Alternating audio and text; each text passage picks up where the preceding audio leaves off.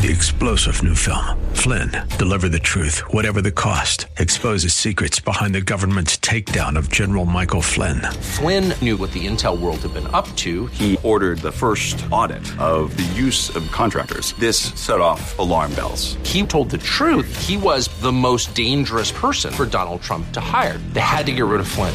Flynn, deliver the truth, whatever the cost. Available now. Watch it today. Go to salemnow.com. salemnow.com. The views and opinions expressed in the program are not necessarily those of this radio station or its sponsors and should not be construed as legal, tax, or investment advice. You should always consult the appropriate advisor before making any financial decision. All rights reserved. Now, new focus on wealth with certified financial planner Chad Burton. Drawing from his 28-year background in finance and investing to help you make sense of your money matters. New focus on wealth. Get a new focus on personal finance, wealth management, Wall Street, and the economy. Now your host for New Focus on Wealth, Chad Burton. Welcome into the show. I'm your host, Chad Burton, certified financial planner. If you have a money question for the show, just shoot me an email and just go to chadburton.com. That's chadburton.com. You can check out some of the downloads, see the next event that we're doing, and just shoot me an email if you have any money questions. Got a question coming up later in the show from regarding life insurance. So exciting stuff, right? Well, let's talk about the market first, because I'm going to take a look at things as of the close on November 2nd. And let me give you an update in terms of where the market is. And lately I've been trying to consistently explain to people, hey, what's in the S&P 500 and what's in the NASDAQ? Because that's what you hear about mostly on the news. And they're the most similar that I've seen in the last 30 years that I've been doing this. And so the S&P 500, when you think about that, that's the 500 largest companies in America, but it's a market cap weighted index. In other words, more of the money when you invest in the S&P 500 goes into the largest companies. So right now it's 7.13% Apple, 7% Microsoft, 3.35% Amazon.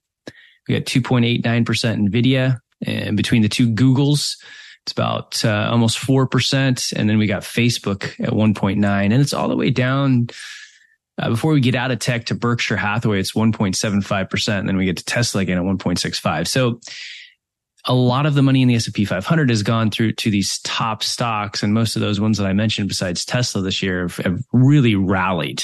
They've rallied a lot. They're up big time. But also last year, they got crushed. So when we put it in perspective of when the correction started, which was truly in January of 2022, when the threat of higher rates was going to slow down the economy and hammer the tech stocks, they sold off big time. So even though the returns this year look great, and because Wall Street and everybody wants to reset and say, oh, we start over again in January every year, if you put it in perspective, a lot of those stocks are still down from January 2022. When you hear the term NASDAQ, that's always been tied towards tech stocks, because back in the late 90s, that's pretty much all that was in the NASDAQ.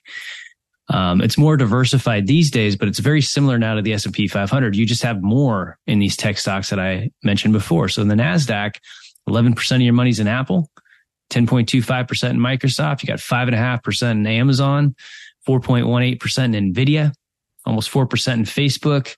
You got Broadcom in there at 3%. The two Googles, you have at almost 6%. Tesla 2.75%. And you're all the way down to that next stock before you get out of tech, which is Costco at 2.16%. So very similar in the returns this year. If we look at the returns of the large cap space, so when you look at stocks, you're saying, okay, how is typically the S&P 500 doing, for example? But when you're doing portfolios and you're actually building portfolios, you have way more asset classes than just large cap. You have large cap, small cap, mid cap, international, emerging markets, commodities, real estate, and different types of bonds in the portfolio.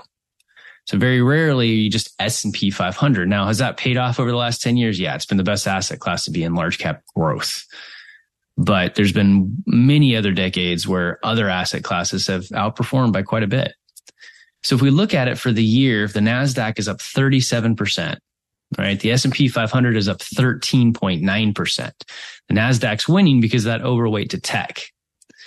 Now, if we break down the market further and we say, how is everything doing? Because when you look at the S&P 500, you're not, and you were to say, okay, if I equal weight the S&P 500, there's actually quite a few mid-cap size position stocks in there. So if you were to look at an ETF that I mentioned a bit in the past, I don't own it, or it's not a recommendation. It's just, how do I look at the overall market and how it's doing?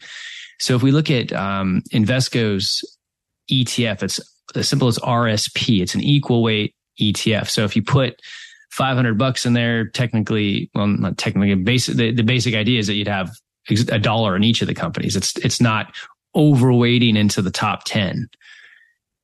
That ETF, total return with dividends, is flat for the year. So while the S&P 500 is up 13.9%, if you equal weight it and all of a sudden aren't weighting towards those top companies that I mentioned, it's pretty much flat for the year. If you look at other ways to break down large cap, because when you're investing, you have large cap growth, which you're looking at companies that are growing revenue very quickly. You have large cap value, which you're trying to find companies that are beaten down, trading at a discount, low PE ratio, low price to book, things like that. You have growth and you have value. So if we look at that, we look at, say, a Vanguard Growth ETF, VUG, total return for the year up 30.53%. But if you look at value, VTV, their Vanguard Value ETF, that's down 0.22% as of November 2nd. Big divergence there, right? 30% versus down 0.22%. So it's been a year where growth has drastically outperformed value, but I'm going to put that in perspective in a minute. Now, another good way of looking at investing, which is kind of a blend approach, Vanguard Dividend Appreciation ETF, VIG. That's where you're investing in companies that have a history of paying a dividend and increasing their dividend every year. And so that one is up 4.65% for the year. So kind of, in between the equal weighted and in between value, which is flat.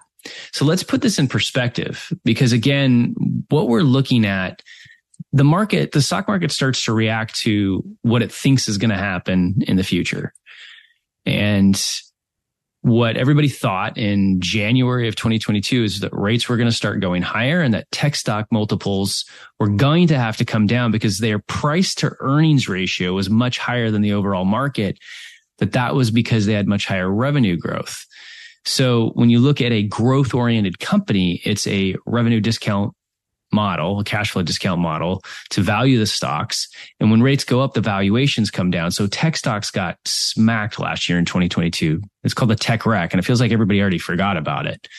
But the tech wreck occurred and tech stocks came way down. And so let's take a look at each of these different ETFs that I've mentioned from January 3rd of 2022, which is the first trading day in the year last year. And how have they done since then? What's the total return been if you would have been in these stocks since January of last year when the thought of higher rates and slowing the economy? How has the market really done in these different ETFs? Well, the QQQ is still down 8.46% since January 3rd, 2022. If we look at the Vanguard Growth ETF, it's down 13.34%. If we look at the S&P 500, it's still down 7.33% since the January 2022 highs. And then if we look at the Invesco Equal Weight ETF, RSP, it's down 11.7% since that period last year. Now, remember how I mentioned that this year value is down 0.22%, that value ETF? But if we look from January of last year to this year, it's down only 2.68% total return versus the S&P 500 down 7.33 and the Vanguard Growth ETF VUG down 13.34. So even though you've had some major underperformance this year in value, if you put it in perspective, especially, which is what you have to do when you're building portfolios, look from last year, you've had overall less of a decline. And that's a lot of times what wealth management is all about. When you're getting to the point where, hey, I'm going to live off of this wealth. So I want to keep up with the market in the good years and outperform in the down. And so a lot of people are looking at saying a diversified portfolio, if they aren't 100% in the S&P 500, like, okay, why do I keep hearing about these good returns, but my overall portfolio seems, flat to up 6 or 7%. And that's why, because when you're building portfolios, you're building for long-term returns. We're trying to keep up with the market in the good years. And again, try to outperform in the bad with other asset classes like bonds and international and things like that. So let's take a look at other asset classes and how they've done for the year. Let's look at emerging markets, because everybody went in for the year and we've got the war going on in Ukraine. We got a big slowdown in China. We had a strong US dollar, not a lot of positive thoughts on emerging markets yet for the year, up 0.23%. International developed, if we look at EFA, which is iShares International Developed ETF, total return so far this year up 6.95%. So if you think about that, you look at the equal weighted S&P 500 ETF, right now being essentially flat for the year. International developed has outperformed much of the US, because if you look at the Russell 2000 ETF, IWM, and this has been a bit of a wild ride yesterday in the last few weeks, because small cap was way down, but has rallied in the last week, about 5% or so. Russell 2000, though, which is a small cap and mid cap based ETF, is down 1.48% for the year. And if we break down small cap a little bit farther, you look at a Vanguard small cap value ETF, VBR, up 0.2% for the year, and a small cap growth ETF, VBK, is up 2% for the year. And then let's look at real estate. We could look at Vanguard's ETF VNQ, down 5.29% for the year. Say hello to a pass that gives you endless travel for $2,500 per month with no nightly rates, taxes, or fees. You might call it the suitcase is always packed pass, or the wait, I get to choose from 100,000 trips pass, the will it be the beach, city, mountains, or all three pass. Or you could just call it what we call it, the Inspirato Pass. Endless travel for $2,500 per month with no nightly rates, taxes, or fees. Learn more at inspiratopass.com. Now let's look at these though since 2022, because a part of this is when you're going through a situation where here's the expectations of higher rates sinking the economy. We're a year and 11 months into that situation where the feds have essentially said, for now, we're done. We're not going to tell you we're going to be dropping rates there anytime soon. It's going to be a meeting to meeting decision on whether we're going to increase rates, keep them the same, or drop them. But most people think they're pretty much done, because you're starting to see, even though the consumer's held up, the economy's held up, you're starting to see credit card debt increase. You're seeing real estate agents and mortgage brokers not making much money. Autos, anything tied towards interest rates and borrowing money, whether it's smaller companies trying to borrow money to grow, buy capital goods and grow, invest and buy other companies, rates have gone way up, and that's slowing things down for sure. For sure. So if we look at these indexes since 2022 and we say, okay, you're still putting cash to work, you got to look at your portfolio. What do you own too much of? Most people, it's large cap growth. What are some areas that are still down, trading as if we did have a recession already, or we are going to? If we look at emerging markets since January 2022, down 21%. International developed, still down 9% since January 2022.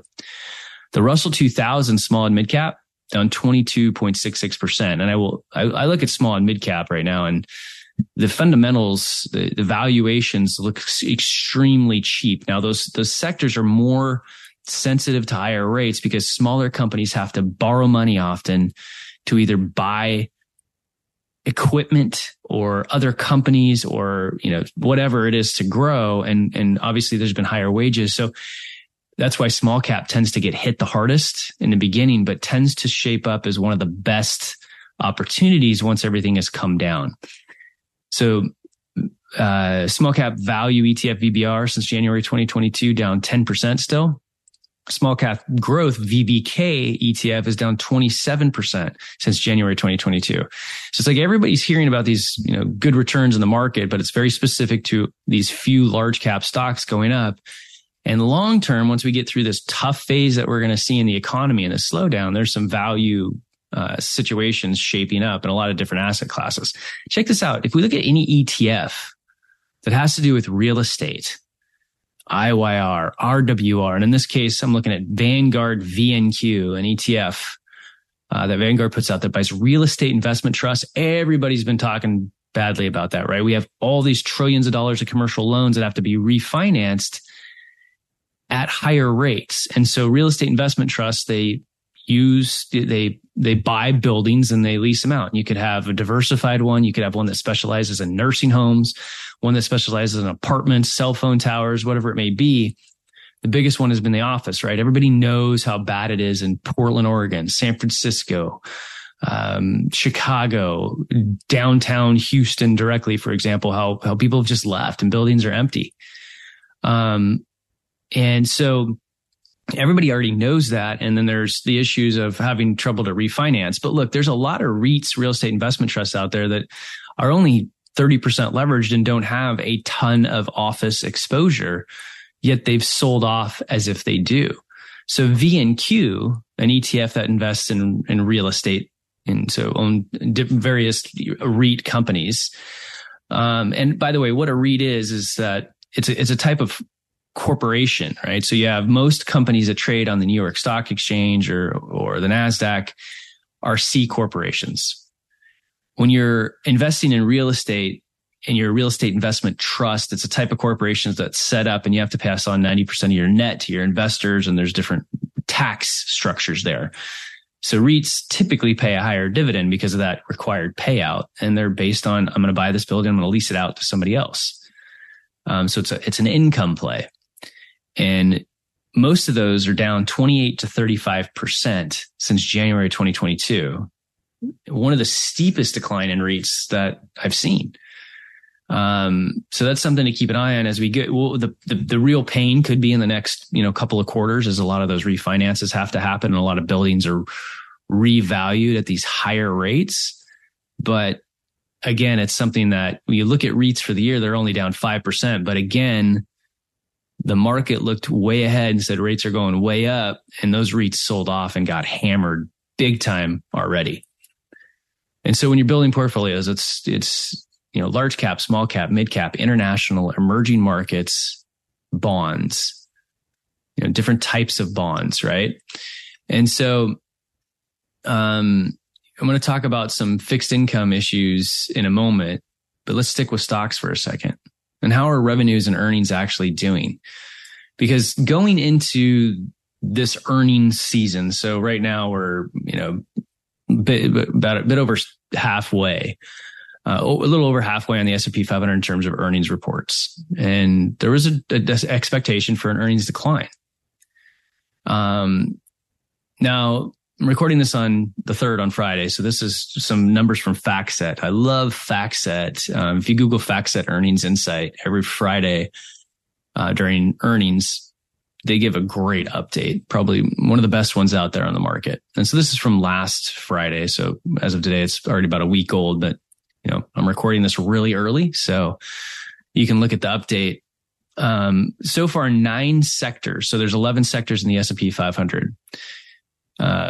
Between consumer discretionary communication services, energy, materials, utilities, those are all the different sectors. So 9 sectors reporting a year-over-year growth in revenue. That's led by consumer discretionary and consumer services. 2 sectors reporting a year-over-year decline in revenues. That's energy and material. Okay. Revenue growth is coming in at 2.1%. Now that doesn't sound very exciting. The S&P 500 is only growing revenue 2.1% from the same quarter last year. So a bit mediocre. But at the same time, that is the 11th consecutive quarter. If this is what we end up at 2.1% revenue, it's 11th consecutive quarter of revenue growth for the index. Companies like Apple just reported, it looks to be opening down about 2% today. Beat on numbers, but they're, between China and MacBook and a couple other ones, basically talk down revenue growth for the next quarter. So it's all about expectations. So a lot of companies are coming in beating earnings estimates, but saying, hey, we're going to see a tough quarter or two. Earnings, like I said, have come in better than expected. If we add the numbers from companies that have already reported since last Friday and estimates that of companies that have reported earnings already, we're looking at about 2.7% earnings growth for the S&P 500. That's better than the decline that was expected. In fact, it's going to be the first quarter where we had year-over-year earnings growth reported by the index since the third quarter of 2022. So we basically had almost 4 quarters of earnings decline in the S&P 500. And that was as real. Rates are going up. We got labor issues. We've got inflation. So you've got, when you think about investing, it's relatively simple, right? You've got, here's the company's revenue. And is the revenue growing? Here's all the costs, right? Are costs being contained? Are they going up a lot? Are they really subject to inflation and higher employment costs? And, then you've got the profit, and where are each of those going? And so a lot of costs were going up that were eating into revenue or eating into profits, and revenues have not been growing super quickly. 8 of the 11 sectors are reporting year-over-year earnings growth, led by communication services, consumer discretionary, and financials. 3 sectors are reporting year-over-year decline in earnings. It's energy, material, and healthcare. So all in all, when you look at the stock market, one of the basic measures is the price to earnings ratio of the S&P 500. So what is the price divided by the earning? When you look at a stock, what's the price of the stock divided by the earnings per share? And you get this ratio. Right now, the PE ratio of the S&P 500 is 17.1. That's below the 5-year average of 18.7 because tech stocks have had it trading much higher. And it's below the 10-year average of 17.5. So we've come down. There's been a big correction since late mid-July on most of these indexes. Back in, I think it was around July 18th or so was the high. The S&P 500 was up about 20% at one point. And so the market has pulled back on tamer expectations going forward with the, rates just continuing to go upwards.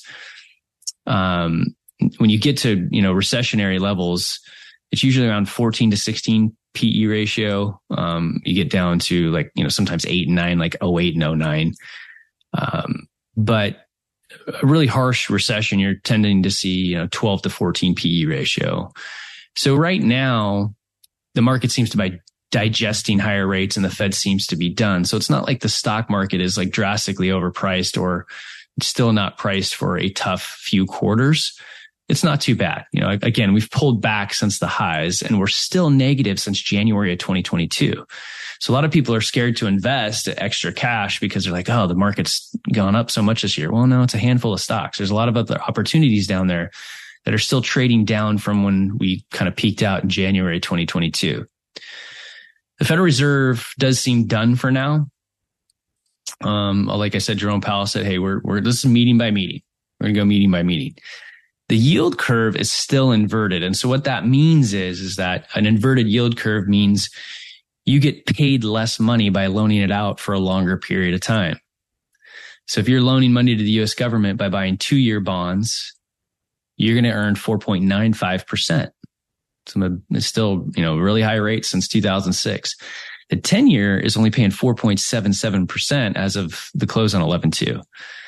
So we still have an inverted yield curve, which, is typically when the yield inversion curves at some point, that's because there's a recession, right? The Fed's raising rates. That's the short end of the curve. And then eventually the 10-year catches up and pays more and ends up paying more, or the short term ends up coming back down a little bit and it all evens out. Right now, bonds are creating a lot of competition for the stock market, right? When you can loan money to the government for 10 years at 4.77%, now, I know what you're saying. You can get 5% in FDIC insured online money market accounts out there, but, rates are likely going to go down on those in the future, right? We can get a little lower later. Not back to where they were a few years ago, but, probably pulled back down below 5% at some point next year. So you have that reinvestment risk. The other thing is you can look at, you can do right now, if you look at a high quality corporate bond ladder where you're buying corporate bonds that are, A- rated or better, and you can do a 10-year ladder. In other words, if you had $1 million, you could have a $100,000 ladder for 10 years where every year you have a bond coming due at $100,000. So, you invest in a bond that matures in a year and invest in a bond that matures in 2 years, invest in a bond that matures in 3 years. So every year, not only do you have interest income from your portfolio, but you have your bond coming due that you can either spend it, reinvest it again for a new 10-year bond, or take it and invest in stocks, right? It's that consistent cash flow that's really helpful, especially for retirees. And corporate bonds are typically best served in a retirement account. But long story short, you can get close to 6%, a little bit more than that as a starting yield on those right now. That's pretty attractive. The most attractive you haven't heard me talking about that on radio since 2006. I'm doing corporate bond ladders, but I'm doing a lot of that lately in retirement accounts, especially for those people that have a required minimum distribution out of their IRAs. And you want to know there's consistently something that's going to be there to support that RMD, required minimum distribution. Another option for safe money is you could do a 1 to 36 month treasury ladder. So it's hard to do this at treasurydirect.gov, where you can buy T-bills and notes directly. But on a secondary market, like at Fidelity and Schwab, where you can still buy treasuries and notes, you can build a 36 month ladder where every month you have 1/36 of your account coming due that you can again spend or buy a new 36 month note that's maturing, along that curve. Very, very safe, right? Because you're loaning money to the U.S. government and you're getting close to around 5.16%. And a lot of that income is tax-free if you're in a tax-free state in many cases. So a lot of really good options on the fixed income side. And remember, if you believe that, okay, you can see out there the economy's slowing a bit, the Fed seems to be done, and at some point next year, rates might start coming down. When you look at the bonds that you've bought, those could go up in value. So not only could it be the income that you're going to get from those bonds, but at some point, if rates drop a lot to speed the economy back up, you might have an opportunity to sell some of those at a profit and then go buy stocks, for example. So long story short, get your bond money allocated, because I think rates have pretty much topped out for now. If you've got a lot of cash on the sidelines, it's a great time to dollar cost average continuing to dollar cost average into equities. Because like I've said before, they are down still. Equities are still down from January of 2022. Hi, this is Chad Burton. If you have questions about retirement and investing, it's time to get some answers. My website, chadburton.com, has a ton of resources. There are downloads to help you determine how long your money will last in retirement, links to our webinars, and several videos discussing everything from retirement planning to tax-efficient investing, estate planning, insurance, and even saving for your kids' college. While you're there, also check out our tax planning and estate planning services and our video explaining our online wealth management tool. You can find links to the podcast at chadburton.com, and please like my Facebook page, New Focus on Wealth with Chad Burton. This invaluable resource is able to show the values and allocations of all your accounts regardless of where they're held. Information is updated each day at the end of market close, and these new numbers are fed into the financial projections we've created for our clients with the goal of constant financial clarity. You can find links to the podcast at chadburton.com, and please like my Facebook page, New Focus on Wealth with Chad Burton. So if for some reason you've been sitting on a ton of cash, waiting for that recession to come, waiting for stocks to drop, you have to kind of put things in perspective of when declines started as a result of higher rates slowing down the economy, and realize that, okay, stuff is still down from January 2022. Bonds are now paying some of the best rates that they've paid since 2006. And guess what? The stock market takes really good care of you over time. You look at the last 50 years. Last time I looked at it, the market was positive over 74% of the time, with an average rate of return on the S&P 500 of over 11%. Now, that's obviously no guarantee of future results. And you can go through really rough decades and periods like 08 and 09 and big declines. But if you got the proper amount of cash, stocks that pay dividends in good markets or bad markets, and bonds that are the highest rates we've seen since 2006, you're going to be just fine. So let the market take care of you over the long period of time. I'm going to switch gears and talk about a different financial planning topic here. So recently I had a friend show me their life insurance statement, and she handed me the statement. She goes, it was a term life insurance statement. And she said, I know you don't like life insurance, but I'm wondering what to do with this. And I'm sitting there thinking, I'm like, okay, you've listened to the podcast and you just assume I don't like life insurance. I'm not sure what I've said in the past that makes people think I don't like life insurance. What I don't like is when life insurance is sold as an investment to people that haven't maxed their 401k and Roth and everything else.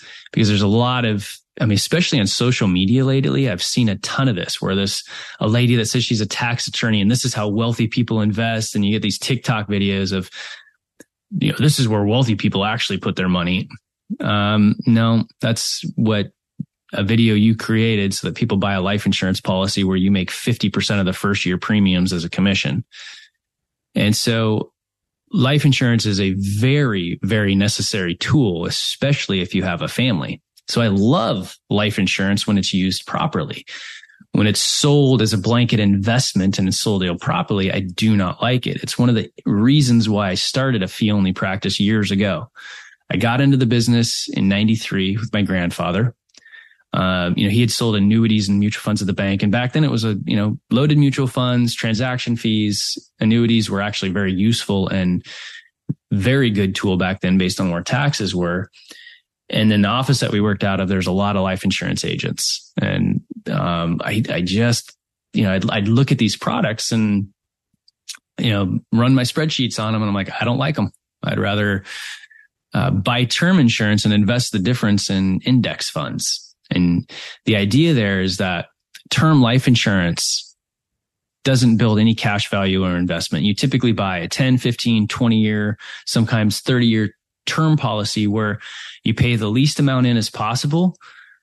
And if you live through the end of that term, that 20 or 30 years, the insurance just goes away or it becomes so unaffordable you don't want it anymore. And the idea is that you've bought that cheaper term insurance and you've maxed out your 401k and your Roth so that by 30 years, 20 or 30 years down the road, your assets have grown to a point where you no longer need the insurance. That's the right way to do it, right? So the idea is buy term and invest the difference because there's a lot of cash value style policies out there that either invest in a fixed account in the stock market or in an indexed account that allows you to gain a participation rate of the upside of the market with no downside risk, which sounds pretty good. But a lot of times the participation rate drops and the cost of insurance goes up, and those things can disappoint you in terms of an investment. So I love life insurance when used properly. I hate life insurance when it's sold as a blanket investment to a person that has not maxed out their 401k. So before you should ever consider any cash value life insurance, you max out your 401k, you max out any Roth IRA options or backdoor Roth IRA options. You go find out if your 401k offers after-tax contributions so that you can do a mega Roth backdoor 401k. That's a ton of money that you could get in to the 401k plan. A lot of the big companies offer those now. And then you want to make sure that you've saved at least 1 or 2 years of your income in a non-retirement account that you can access anytime you want, just a taxable account, a joint account with your spouse, a trust account, and just something like index funds. And at least consider owning rental properties where you put, 20 or 30% down. And after you get rental income and pay the mortgage, you still got some positive cash flow. You got to consider all of those things before you'd ever want to even think about a cash value style life insurance policy. All right. I'm been in that side of the business. I know how they work. So the idea is buy term and invest the difference because those cash value policies typically disappoint. You get shown an illustration of here's 8% growth. And it's going to be so good. And you're going to pull out so much tax-free money. And then you get into it and then interest rates go down, cap rates go down, cost of insurance goes up. And you said, oh, shoot, instead of looking at that illustration, I should have looked at the guaranteed illustration, which showed the highest rate of insurance and mediocre performance. And instead of having a bunch of tax-free money at retirement, they're asking you to pay more money into it, 10, 15 years from now. So watch out for those things. So what is the formula, right? There's a formula for life insurance.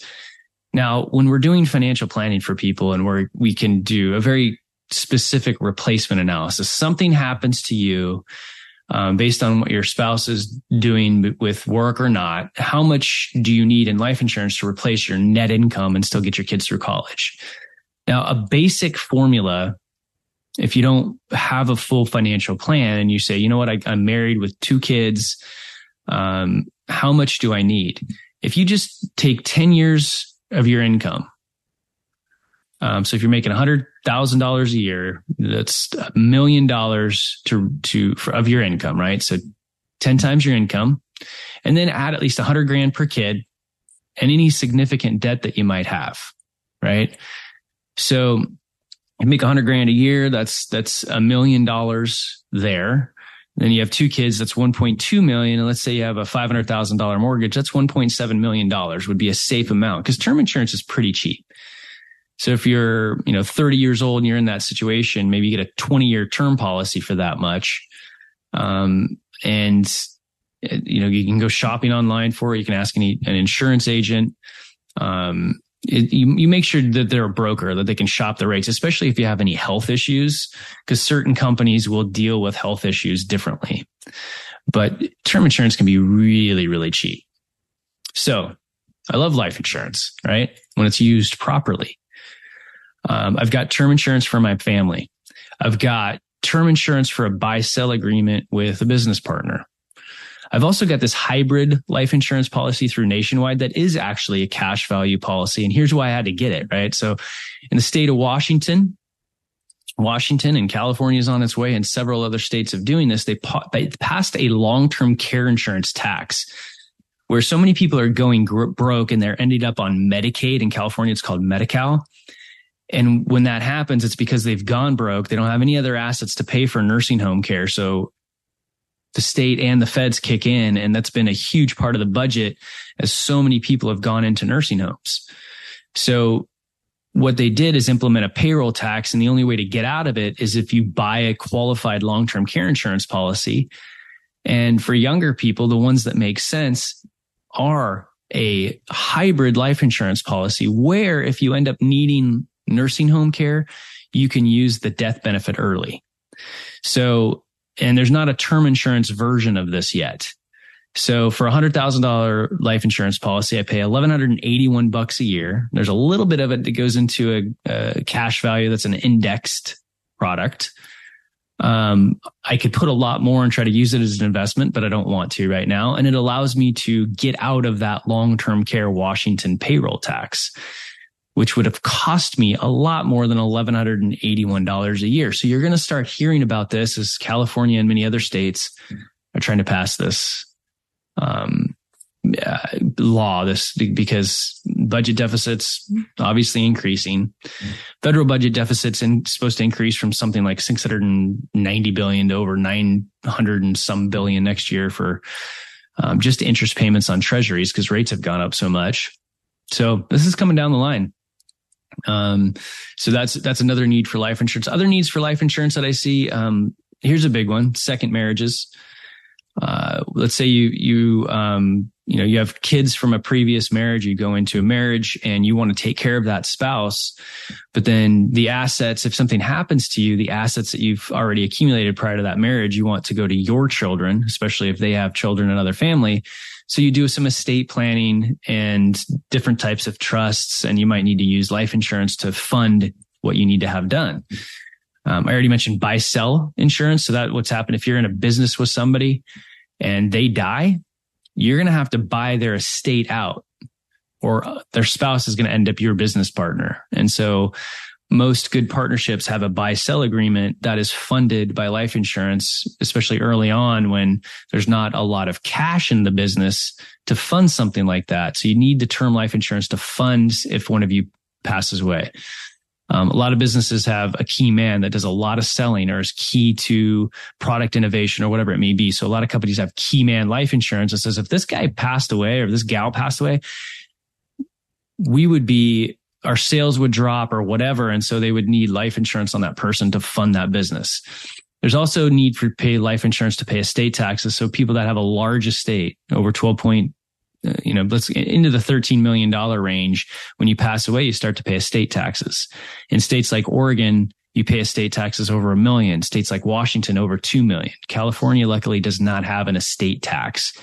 But sometimes people need to buy life insurance to create the liquidity, especially if there is a family-owned business or a large farm or a winery, where if mom and dad pass away, there's a large estate tax due, but there's no liquid assets. You'd have to sell off part of the farm or the winery or the business to pay the federal government. And so a lot of times that's funded with life insurance. But when you do that, you have to do it properly. It has to be held in an irrevocable life insurance trust and set up with an attorney. And then sometimes we use life insurance if we do some charitable planning where we take, $2 million worth of Apple stock, put it in a charitable remainder trust, get a big tax deduction and income for life, and the rest goes to charity when you pass away. Sometimes people use life insurance to replace what would have gone to their kids when they're doing that type of really good charitable and estate planning. So very rarely have I ever told people to use life insurance as a pure investment, especially now that bonds are paying so much more to hold. And the pitch is good, right? Life insurance agents, they make money by selling the product. So the pitch is really, really good. They're trained oftentimes right out of college to believe that what they're doing is 100% right and amazing. And the pitch is, hey, you put the money in this life insurance. If you die, your family gets some money, but as you put money in, it's going to grow tax deferred. You can use certain types of index options where you get to participate in the upside of the market with no downside risk. It all sounds very good. And by the way, when you get to, retirement, you can pull out what you put in tax free, and you can pull out the rest in the form of a loan that's paid off for your death. So you have all of this tax free income for the rest of your life. And in the past, the rates have been similar to tax free bonds, right? Now bonds are much higher in rates. But when you look at these things and the internal rate of return, if you live into your 90s, the internal rate of return goes way down, and you would have been better off buying term and investing in the difference in most cases. Again, the cost of you get shown this illustration. It looks really good, but the cost of insurance can actually go up.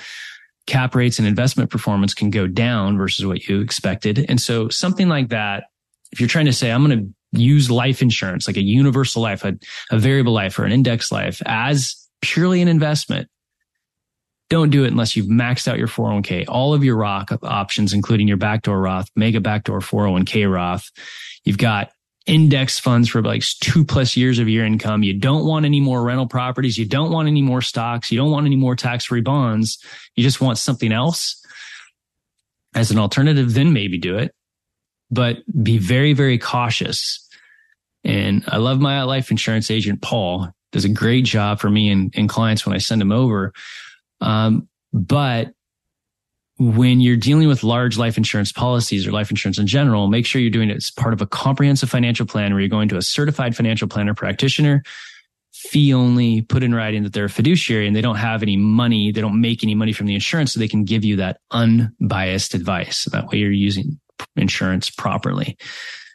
So with that said, we're going to end the show. Thanks for listening. Please tell a friend about the show. You can find me at chadburton.com. That's chadburton.com. If you need help with your financial plan, your retirement plan, your distribution, we also provide input on estate planning, taxes, all of it. We do it all. Just check out chadburton.com, my team at EP Wealth.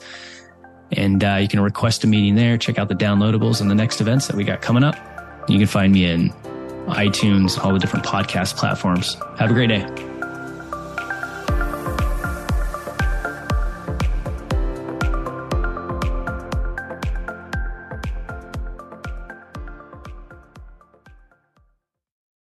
Three-star General Michael J. Flynn, head of the Pentagon Intelligence Agency, knew all the government's dirty secrets. He was one of the most respected generals in the military. Flynn knew what the intel world had been up to. He understood its funding. He ordered the first audit of the use of contractors. This set off alarm bells.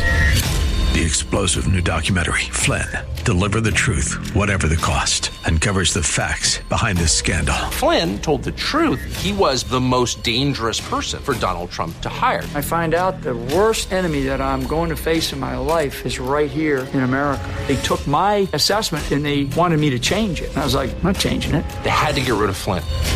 With in-depth interviews, archival footage, and never-before-seen personal records of the man behind the headlines. I just felt like I was drowning. Flynn, deliver the truth, whatever the cost. Available now. Watch it today. Go to salemnow.com. salemnow.com.